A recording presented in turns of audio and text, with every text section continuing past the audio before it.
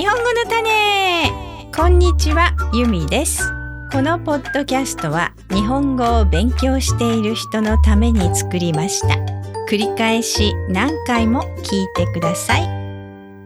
最近オペラ座の怪人の映画版ですが見ました。オペラ座の怪人は一度ニューヨークでミュージカルを見たことがあるんですが、それからずっとファンです。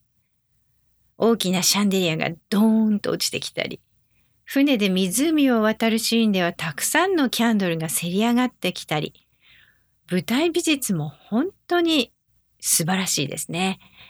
もちろん音楽も美しいですし、俳優さんたちの歌、踊り、本当にどれをとっても素敵で素晴らしいです。パリのオペラ座が舞台ということもあって、華やかな衣装なども見どころですよね。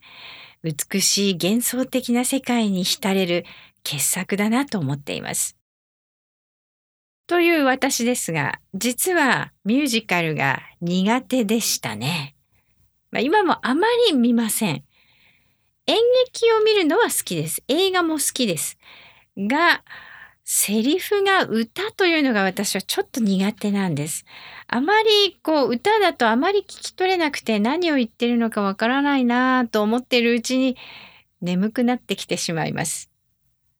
ミュージカルはストーリーがだいたいシンプルなものが多いですから、話はもう最初からだいたいこうなるんじゃないかなと分かってますよね。この2人とこの2人がきっと恋愛でうまくいくんだなとか別れちゃうんだなとか分かるじゃないですか。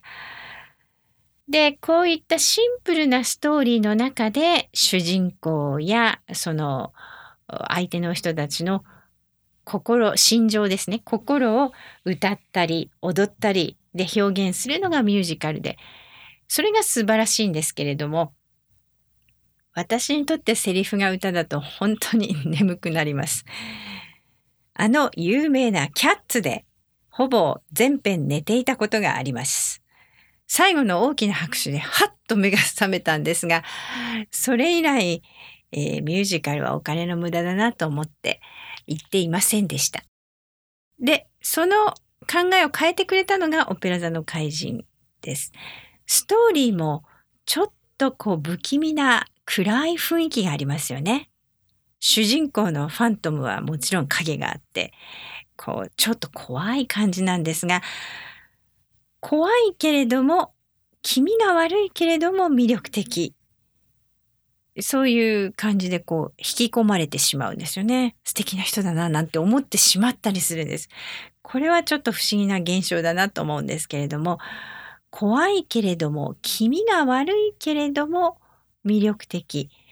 これは日本の最近のアニメもそういう傾向があるんじゃないかななんて思うんですよね。アニメファンの皆さんどう思いますか？進撃の巨人なんかは人間が食べられちゃいますよね。不気味、気持ち悪いです。約束のネバーランドも人間の、しかも子供が食べられちゃいます。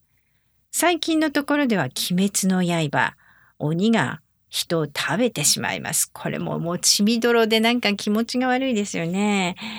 不気味で怖い話が多いんですが、なぜかストーリーは面白くて引き込まれてしまう世界観があるんですね。不気味で気持ちの悪い話を綺麗な絵で描いているっていうのも日本のアニメの特徴ですよね。この不気味さを美しく表現するオペラ座の怪人もそういうところはありますよね。何かそういう共通点をちょっと発見してしまいました。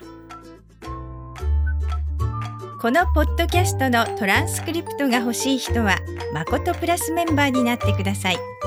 www.makotoplus.com を見てください。それではまた。日本語の種でした。